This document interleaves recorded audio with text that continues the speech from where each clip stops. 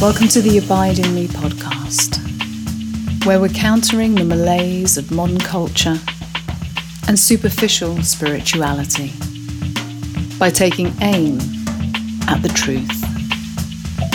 We'll be looking for answers to the big life questions. What was our origin? Where can we find meaning and purpose? How do we discern between good and evil, fact and fiction? And what is our ultimate destination?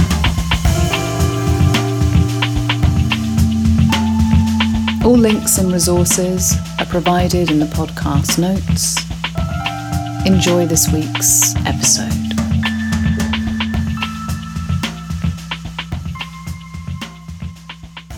Hi everyone, I'm out walking today. It's one of those days that is very still, not very much wind, frosty, so it's perfect weather for recording a podcast outside.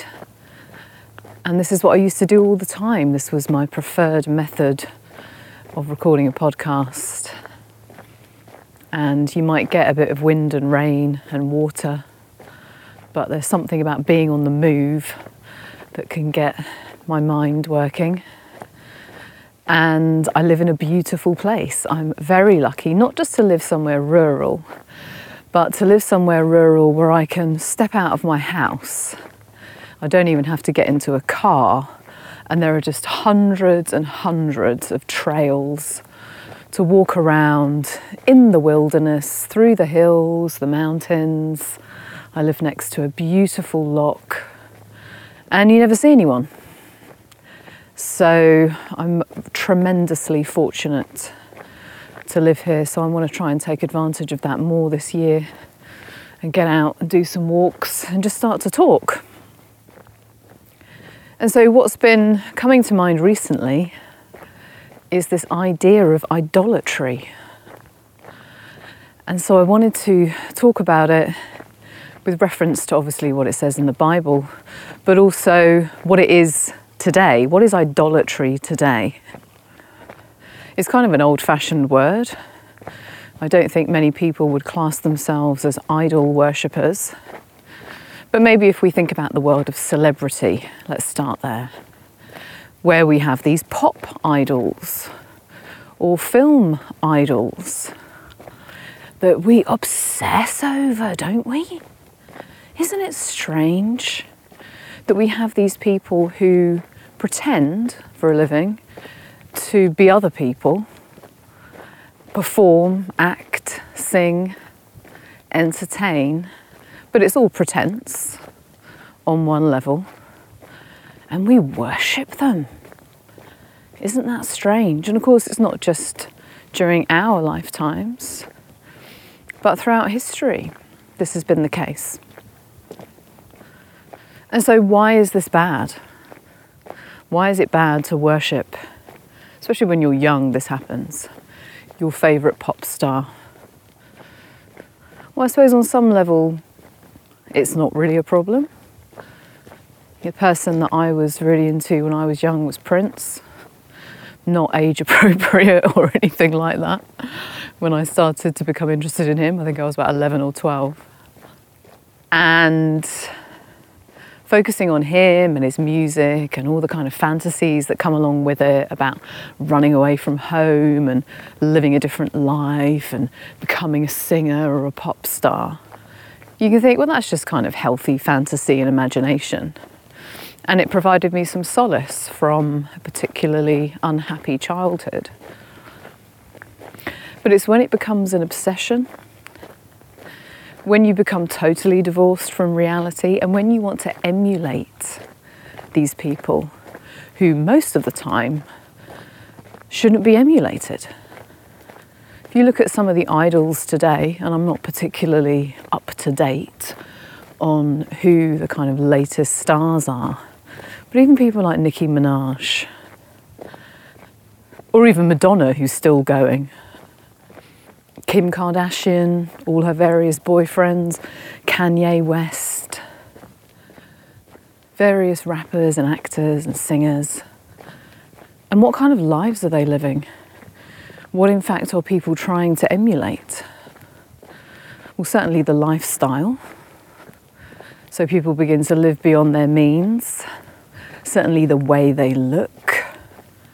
When I was young, people were, well, especially young women, were trying to emulate all the supermodels of the time, especially Kate Moss. And so this kind of very almost anorexic body shape was in, heroin chic.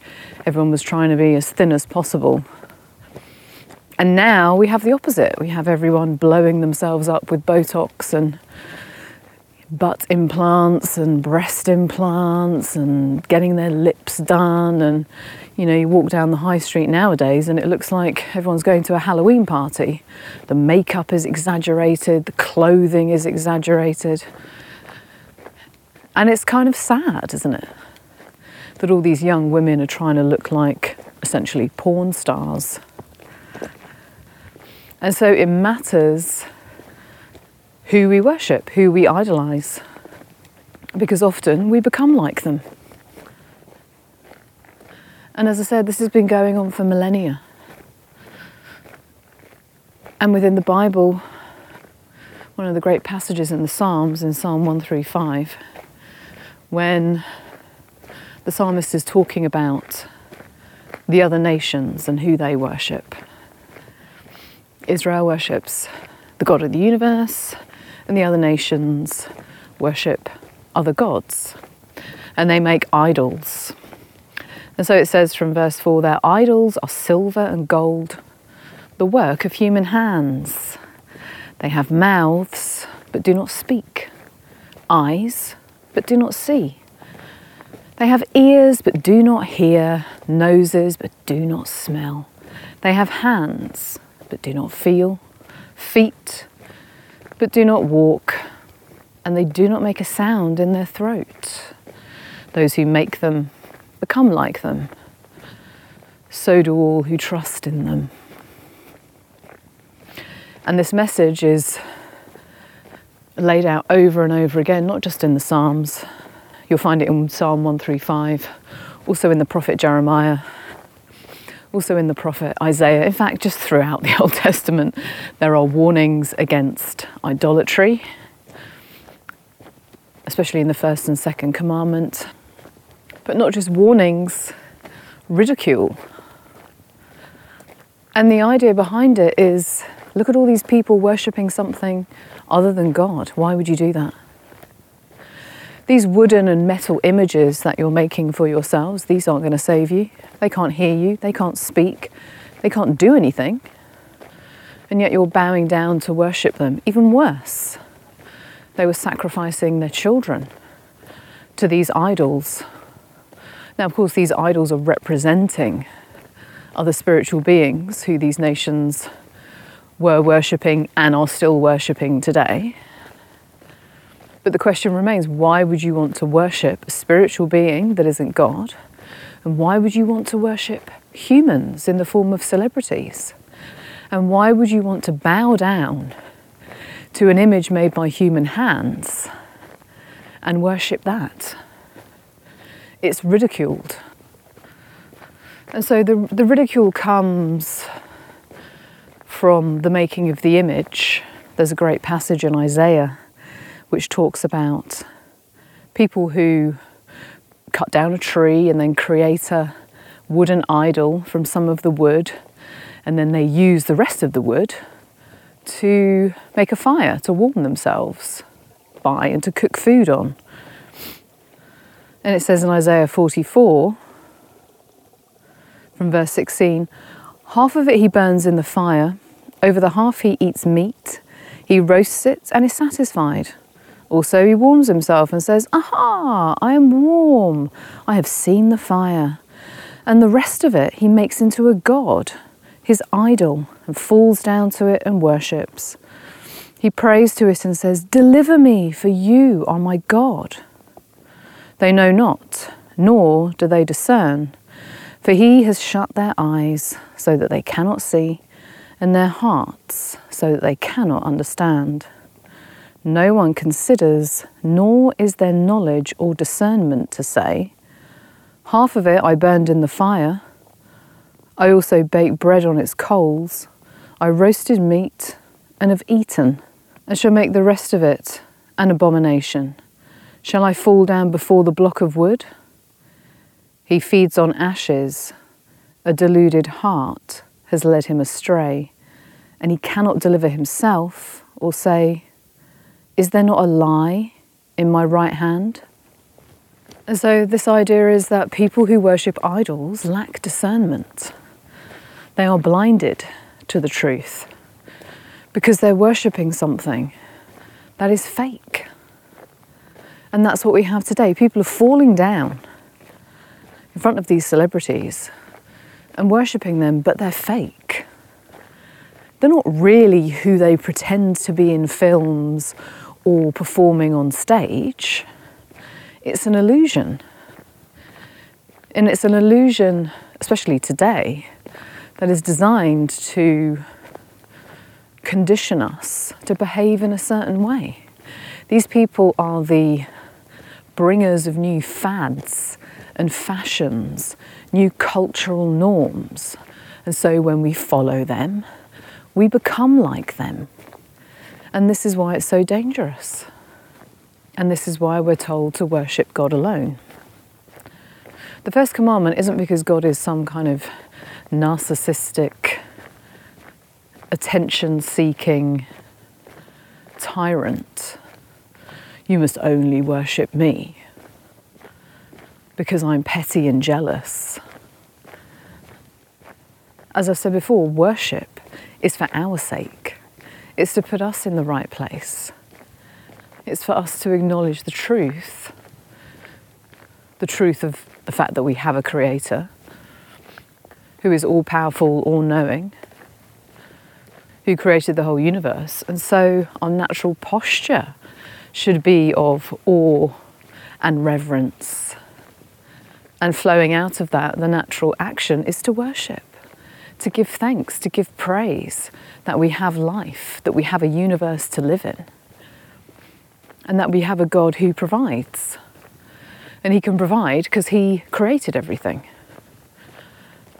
And so to deny that fact, based on no evidence, just based on a kind of desire that there not be a God, and then to replace that very natural instinct we have within us, maybe even a need that we have, to worship something with these fake people who are often totally immoral, if not amoral, who live this life of overindulgence, who are narcissistic, who are fake, who certainly don't care about the people who are worshipping them, but feed off them through the money that all of these fans pay to them,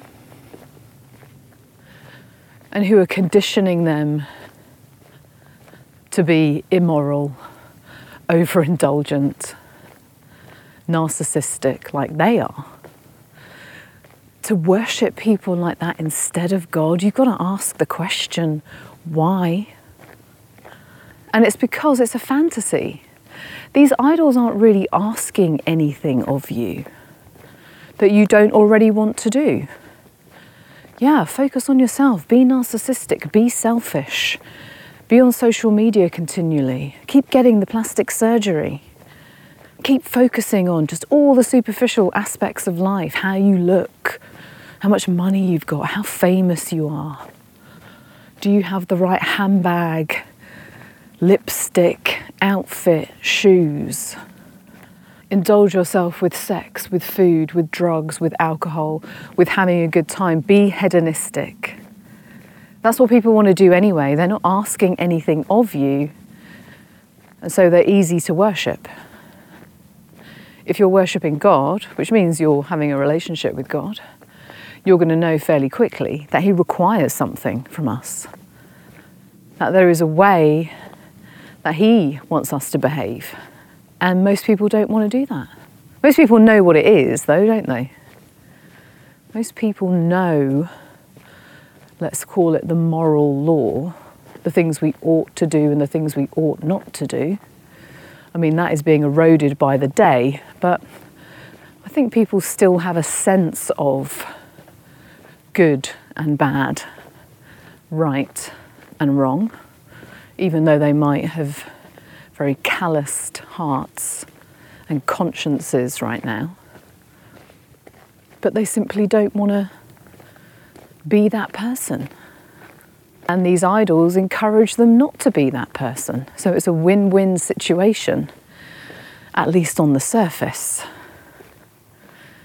But part of the problem is, of course, yes, we do become like these people. And in the end, that is to our detriment, isn't it? Do we really want a world of Kim Kardashians and Kanye Wests and Madonnas and Rihannas and Sam Smiths and all these other idiotic celebrities who parrot whatever other people tell them to parrot? Otherwise, they're brought down, aren't they? You can't be a celebrity who just voices your own opinion or speaks the truth without suffering some kind of punishment within the media. And so they toe the line because they've sold their souls. They are bought and paid for.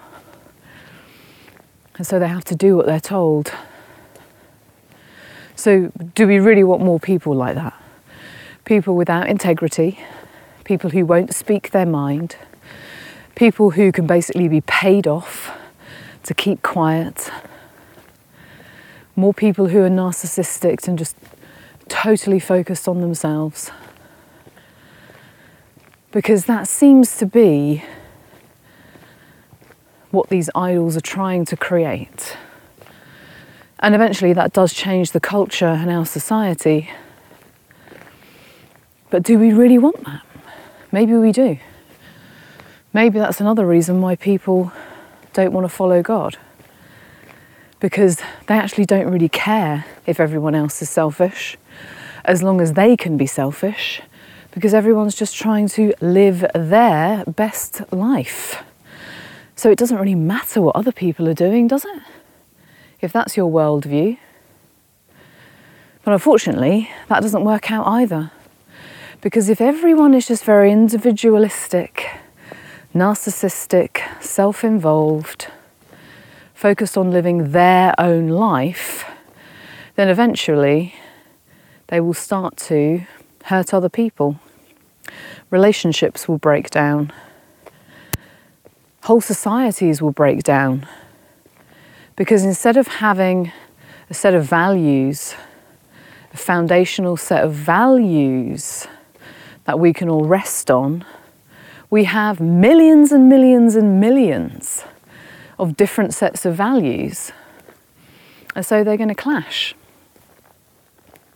And so that great saying that people use today, when they say, everyone should just be able to do whatever they want as long as it's not hurting other people. And you think, yeah, that sounds great. I do what I want to do, you do what you want to do, and as long as we leave each other alone and don't hurt anyone else, the world will be a better place because we're all just living our best lives. The problem is, though, when we say, as long as it's not hurting other people, who decides that? Who decides if our actions are hurting other people? Well, we do, don't we? We do. Because we just justify our behaviour. If we see that our behaviour is in fact hurting someone else, we can just explain it away. And so if we are the arbiter, the judge of ourselves, we are always going to let ourselves off the hook. And we are going to pretend to ourselves that when we've hurt other people, actually we haven't really hurt them. Or maybe we'll say something like, oh, that's just their karma. And so brush it off. So we can't be our own moral arbiter, unfortunately. We can't become super individualistic and live in a world of peace and harmony. We need some shared values. We need a shared ethical system. which is beneficial to all. And people say that they want that when they say things like they want to live in a community, or they want peace everywhere. They want all these nations to get along. They want all these people to get along. Why don't people understand each other? Why can't we just get along? Well, it's because of this hyper-individualism that is covered up with the mask of compassion. But really, it's just apathy towards other people. When you say, what other people do doesn't affect me, as long as what they're doing makes them happy, I'm fine with that. All that says is you're totally apathetic to other people and the state of the world. But it sounds nice, doesn't it? You do you and I'll do me and never the twain shall meet. That sounds very tolerant and accepting. But it's just apathetic. We don't care what other people do, is what we're saying. It doesn't make any difference to us because we're just individuals and we're just doing what we want to do. Who cares about other people? Who cares if what they want to do is in fact destroying them? And not just them, but lots of other people. You get this kind of excuse when people have affairs. And maybe they're 10 years into their marriage, 15 years into their marriage, they've got a couple of children, they're kind of bored, they meet someone at work, and they fall in love with this person. And they convince themselves that this is the person that they should be with. This is true love. I've made a mistake. I need to follow my heart and be with this person. That is the ultimate good. And they convince themselves that breaking their marriage and leaving their children to suffer the trauma of having a broken home doesn't really matter. Because if I'm happy, they'll be happier. And so off they trot into this new relationship with this person who they love. It's their soulmate, leaving behind destruction and a broken home. And then a few years later, lo and behold, turns out this isn't my soulmate. Turns out I'm not in love with this person. And then they'll move on to someone else who makes them happy, who makes their heart sing, who they were destined to be with. And on it goes. So their happiness is what's most important to them, and they leave a trail of destruction and heartbreak behind them.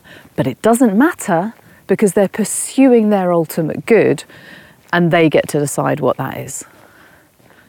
And so we can all convince ourselves that what we're doing is the right thing to do. And then we can justify our behaviour. And when we have a bunch of celebrity idols who basically live their lives like that as well, one relationship after the other. I'm not happy anymore. I'm not in love with you. I'm going to move on. Kids with multiple partners. So they have no foundation, no security, utter confusion. And it's also often people who themselves have had a good upbringing with two parents in the house and a solid foundation, who then go on to have multiple partners because they don't realise how destructive the breakdown of marriages and families is because they've never been through it. So they're totally blasé and selfish and entitled and just continue to move from one relationship to the other, not thinking about their children at all because they are so self-involved. And this is the society we're living in, right? The breakdown of the family. Doesn't matter if you're married. Now we're having these families where there's multiple parents in thruples or, all kinds of weird and wonderful situations. It's like one big experiment. But of course, we've been running this experiment for quite a long time. And what we've seen with the breakdown of the family unit is the breakdown of our society. And it's because we've made happiness or sexual fulfillment or this idea of being in love with people an idol. much more important than duty and responsibility. I mean, I wonder how many people who actually end up getting a divorce go through therapy before that decision is taken. People are too quick now to break things off without trying to work them out, because of course trying to work them out is the harder option.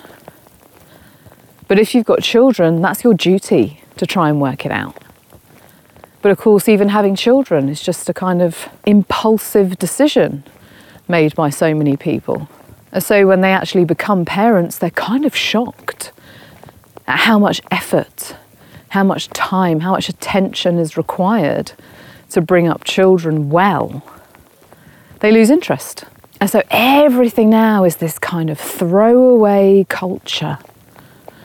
And all of these huge life decisions are taken on a whim, or because you want to have a nice wedding and some nice photographs, or you want to have children because I deserve to have children, everyone else has got children. You've got this fantasy in your mind, and then when you get these children that you've created, you're not really bothered. It's a bit too difficult, because of course we all want to be living our best life, and our best life is not focusing on others, it's focusing on ourselves. So we've got a lot of family dysfunction, a lot of dysfunction in younger generations, a lot of sexual dysfunction, relationship dysfunction. Mental illness is what people call it today.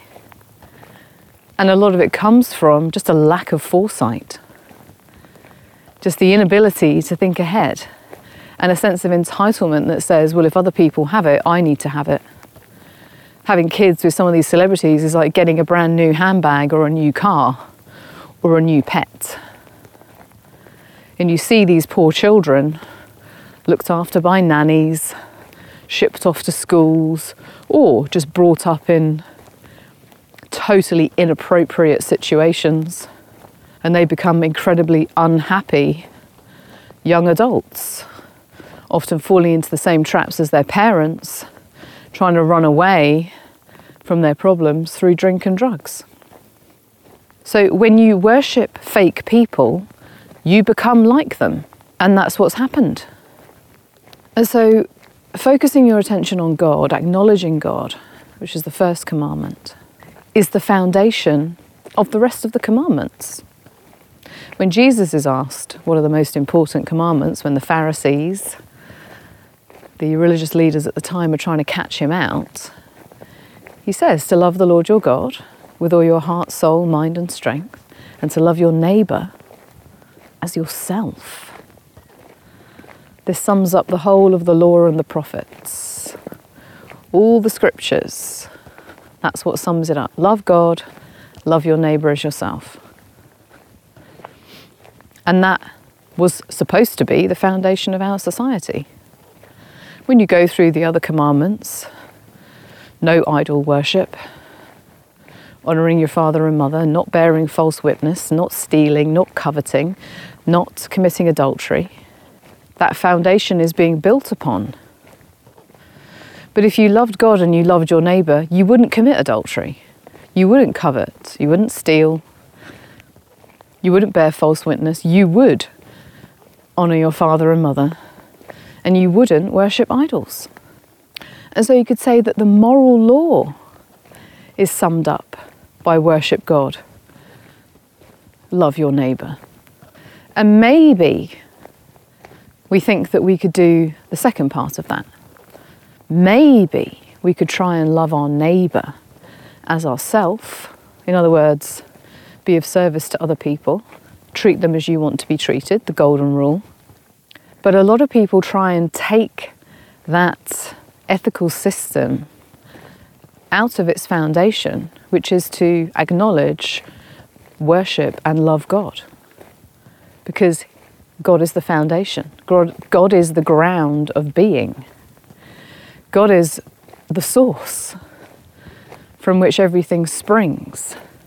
And so if you try and take these morals and ethics out of the foundation from which they come, those morals and ethics will die.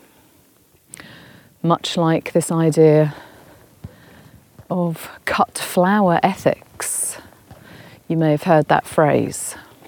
If you cut some flowers and put them in a vase, you've taken them away from their life source, but you've put them in water and they'll survive for a time, but after a while they'll wither and die because they've been taken away from the source of their life. And it's the same with moral and ethical systems. If they are just kind of nice ideas that we have in our head that we think that we've made up for ourselves, bearing in mind, as I just said, we can't be the moral arbiter of ourselves because we always justify our behaviour, so it can't come from us. And so if we take it away from the root, it's going to wither and die. So that is why Jesus said, yes, the most important commandment, love God, love your neighbour. You can't do one without the other. You need to be connected to the source. And you're not going to be connected to the source if you're worshipping idols.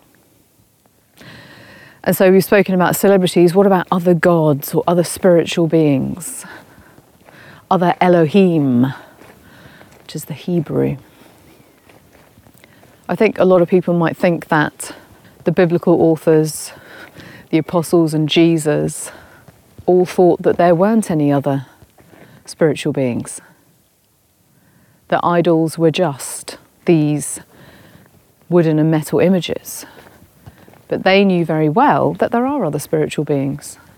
Go and read Psalm 82. Go and read Genesis 6. The idea is that there are many other spiritual beings. But just as with humans, many of them rebelled. And these spiritual beings rule over nations. They're territorial spirits. And they demand sacrifice, often child sacrifice. And they encourage people who worship them to just indulge themselves. This is what happened when Moses went up the mountain to be with God, to get the 10 Commandments. The Israelites didn't want to go up. They stayed behind. They fashioned an idol, the golden calf, and then basically had an orgy as a way to worship it. And so just because we're supposed to worship God alone, it doesn't mean that there aren't other spiritual beings in the heavenly places who are trying to get us to worship them. Because they feed off us much like modern day celebrities feed off us. And a lot of people don't realise this. And this is one of the major problems that I've spoken about often, and I will continue to speak about it until people start to take it seriously. It is a major problem in modern spirituality and the practices that go along with it. If you are doing DMT or ayahuasca or any kind of hallucinogen, you are opening up the door to the spiritual realm. People know this. In fact, that's why they're doing it. And they talk about all the different beings that they've met, and isn't it amazing, all these different realms of reality. And these beings, or the ayahuasca plant itself, is giving you the solutions to your problems. Of course, pointing out very obvious things like you shouldn't drink as much, or maybe you shouldn't smoke as much weed. But people start to worship these beings until they have a bad experience. They have a bad trip. And then they realise, oh, maybe these beings aren't as benign or loving as I once thought. Maybe all of this astral travelling is actually not having a good effect on my mind. Maybe I shouldn't be entering these realms at all. And that is in fact the story of Genesis 6, when the sons of God came down to earth and had sex with human women, creating the Nephilim. It was a transgression. They're not supposed to come down into our reality and create new beings. That is off limits. And it's the same reason that within the Old Testament, and this flows into the New, that divination, mediumship, contacting the dead, is off limits. And it's not just a suggestion, because it's a transgression into a reality that we are not supposed to be going into. It is called an abomination, and in the Old Testament, it's punishable by death. That's how serious it is. God wants us to stay in our own lane because we are not equipped with enough discernment to enter these spiritual realms. We will be deceived, which is what Paul says. Even Satan disguises himself as an angel of light. So people who are out there seeking spiritual experiences, and this happens within the Christian world, I'm starting to realize as well. When people are asking for, God, take me into the heavenly realms. I want to know what heaven's like. I want to see your face. I want to see the angels. You are going to be deceived. And the problem with being deceived in this way is that it's subtle, it's not obvious. But over time, your mind will become darkened. You will not have discernment, but you will think that you do. And you will get caught up in all of these illusions. And you'll become very enamored with your own abilities to have visions and speak to spirits or the saints or Jesus or whoever's turning up. And your pride and your ego will continue to blind you. And you won't notice that over time, the energy is starting to be depleted by being in contact with these spiritual idols. You can see it really clearly in the New Age. I shouldn't have to point out how many people who start to do these practices become sick, not just with mental illnesses, but with physical illnesses. They become sort of wizened, they age really quickly, and they are totally unable to see how bad this is for them. They can't make the connection with all this sickness, with all this emotional trauma that they constantly have to go through. Or the fact that this law of attraction that they've been using for decades has not in fact brought them the wealth that they desire, or the soulmate, or anything else.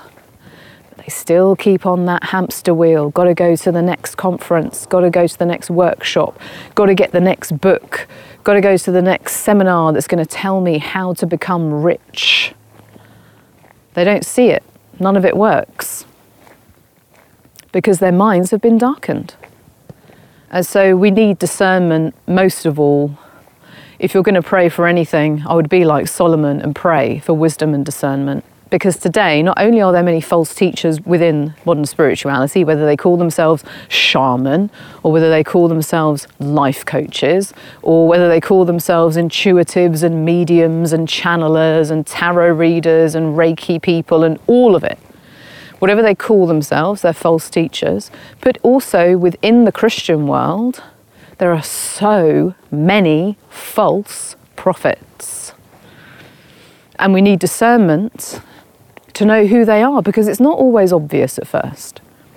Especially if we've been following them for a while. And it's the same with these celebrity pastors and preachers, that people make them idols. And so they cannot see what many other people can see who don't follow them, that these people are false teachers. They've been false teachers and prophets for a long time. And we're seeing the downfall of many of them at the moment. But why couldn't the people who followed them see it? Because it's always a shock. The people who follow them are always shocked and devastated. But why? When so many other people can see that they're false teachers? Well, it's because their minds have been darkened, because they are worshipping these people. They are giving their attention to these people rather than worshipping God. And so even though we think we're not idol worshippers, even though we think we just really like these people and we're just paying them respect and, we admire them, we use all these different words, we don't have enough discernment to know when someone we admire slips into being someone who we idolize. We don't have that discernment, which is why we have the first commandment and the second commandment. Because God knows we don't have any discernment. God knows how easy it is for us to slip into idolatry. That is why it is prohibited. And so when you hear people say, oh no, we're not worshipping, we're just venerating. That is a fine line. And I understand where people are coming from. We're just venerating the saints, we're not worshipping them. That is a fine line. And if you don't have discernment, your veneration will very, very quickly turn into worship, will turn into bowing down, will turn into praying to these saints rather than praying to God. And that is when the line has been crossed. And that is when your mind will start to become darkened and you won't even realize it. But when people start to make slight criticisms of that, then you will see people get very emotional. And that is because they've made these spiritual beings, these saints, their idol, but they can't see it. And so it's, how dare you? How dare you? No, I'm not worshipping, I'm venerating. So we need to be really careful because, unfortunately, we are very easily deceived, not just by people in this reality and world, whether they are politicians, whether they are celebrities, anyone who we admire, public intellectuals, okay?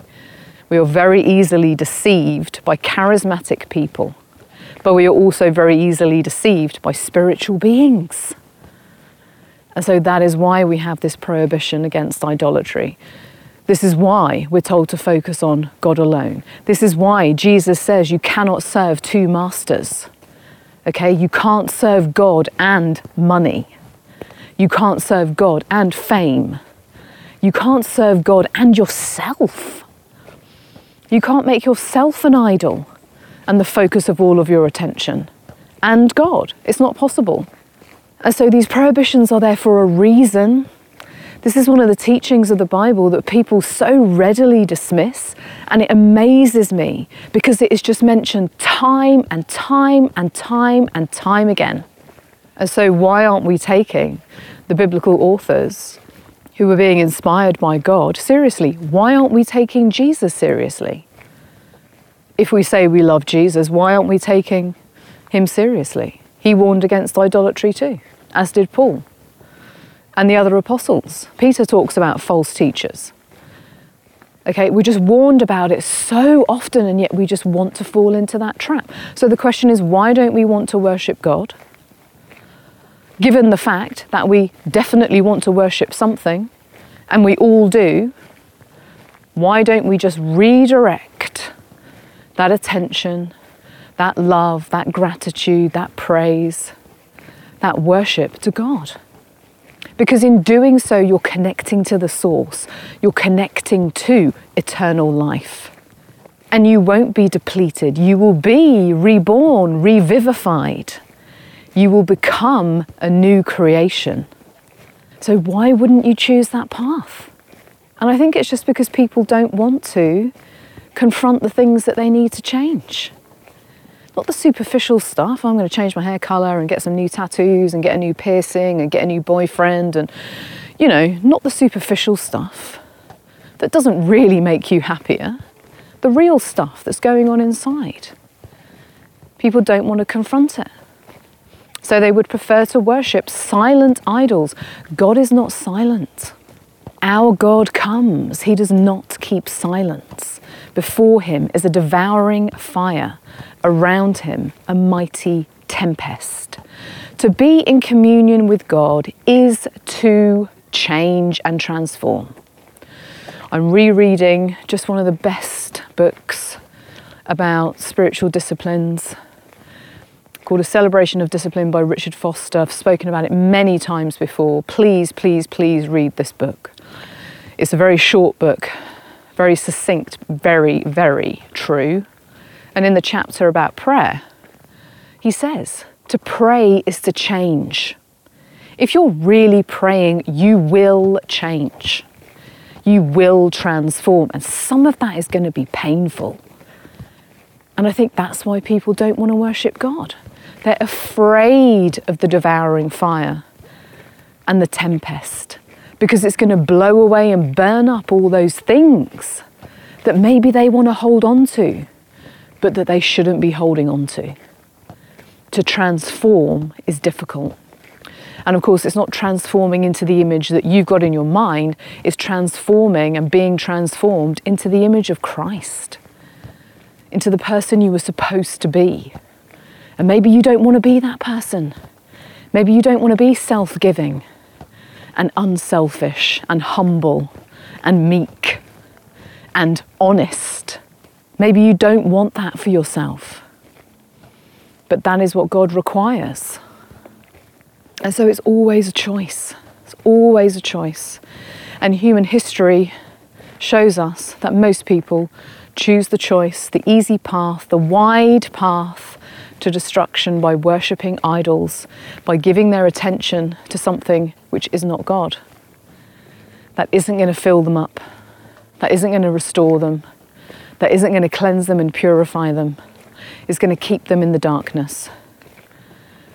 And as the Apostle John says, people love the darkness. The light came into the world and we rejected it because people love the darkness. And the darkness can sometimes come in a shiny, bright package.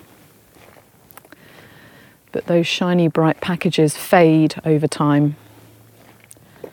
And these wonderful spiritual beings that you meet in ayahuasca and DMT, in astral traveling and in your own transcendental meditations, who are whispering sweet nothings in your ear, are not leading you anywhere good. If you look at people who are charming and charismatic and narcissistic and manipulative in our reality, don't they also whisper sweet nothings? Don't they tell you how amazing you are? You can achieve anything you want to achieve. It's going to be easy. You just focus on me. Follow me. I'll lead you in the right direction.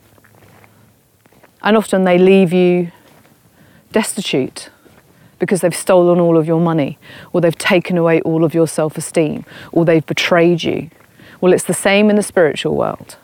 These spiritual beings who appear to be loving, who appear to want what is best for you, often lead you to your own destruction.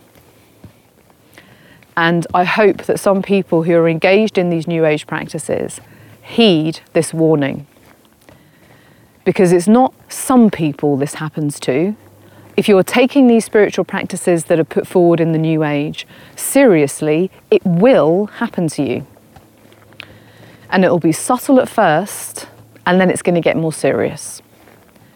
And that is why you see so many people online really following in Doreen Virtue's path. Doreen Virtue being one of the biggest New Age spiritual teachers of the past few decades, channeling the angels, giving healings, doing all kinds of stuff, until one day, as she says, Jesus turned up and said, enough. Enough. You're leading people astray.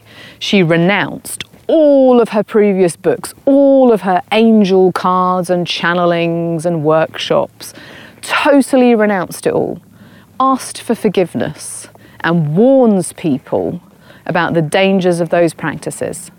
And as she said, I looked happy.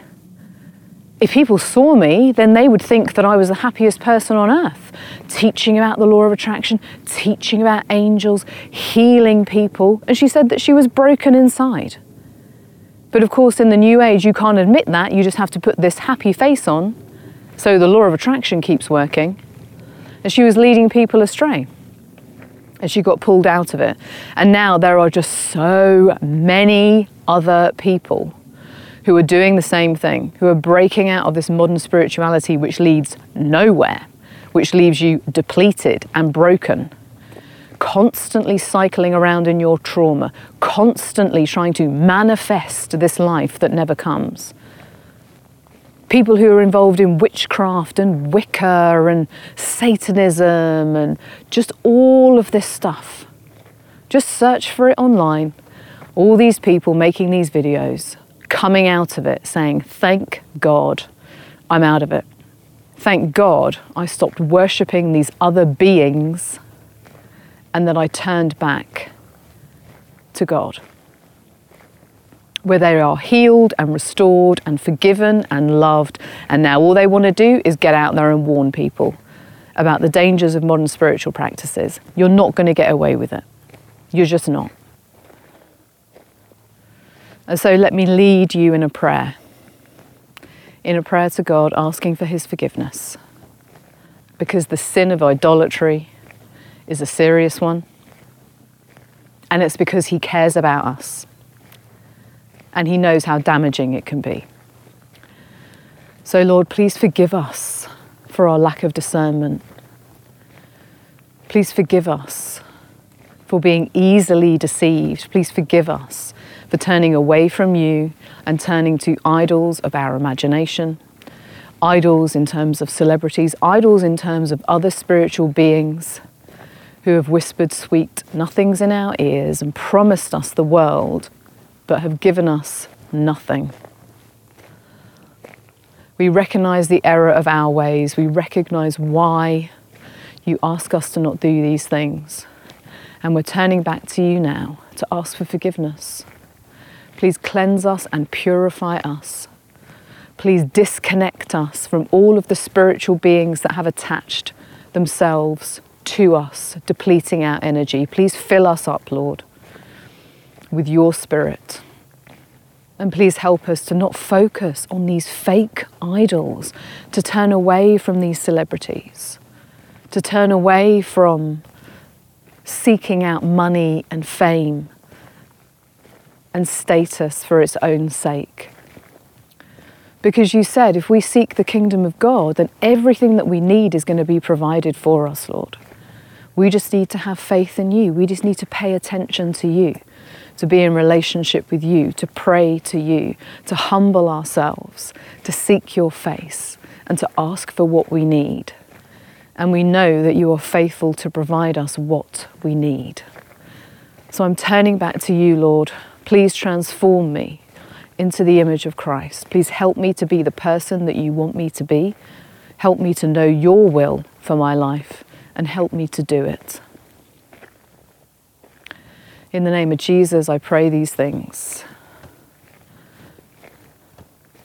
Amen. So your prayers don't have to be complicated. Your prayers can just be, Lord, I'm sorry, please forgive me. Please heal me. Please keep me walking in the right direction. Please help me to walk with you. They don't have to be complicated, but they do need to be directed to the right place. And that is to El Shaddai, God Almighty. El Elyon, God Most High. Or my favourite Hebrew name for God, El Roi, the God who sees me. This was Hagar's name for God when she was cast out by Abraham, and the Lord came to her and ministered to her. And she called him the living one who sees me. This is who we're dealing with. God Almighty, God Most High, the living one who sees us, who loves us, and who wants us to turn back to him, to the source, to be transformed, to be the person that he always made you to be. So I hope there haven't been too many distractions in terms of noise or wind or rain today. It's starting to rain a little bit now, so I'll finish and I will put all Bible notes and references in the podcast notes, and I'll speak to you again very soon. Bye for now.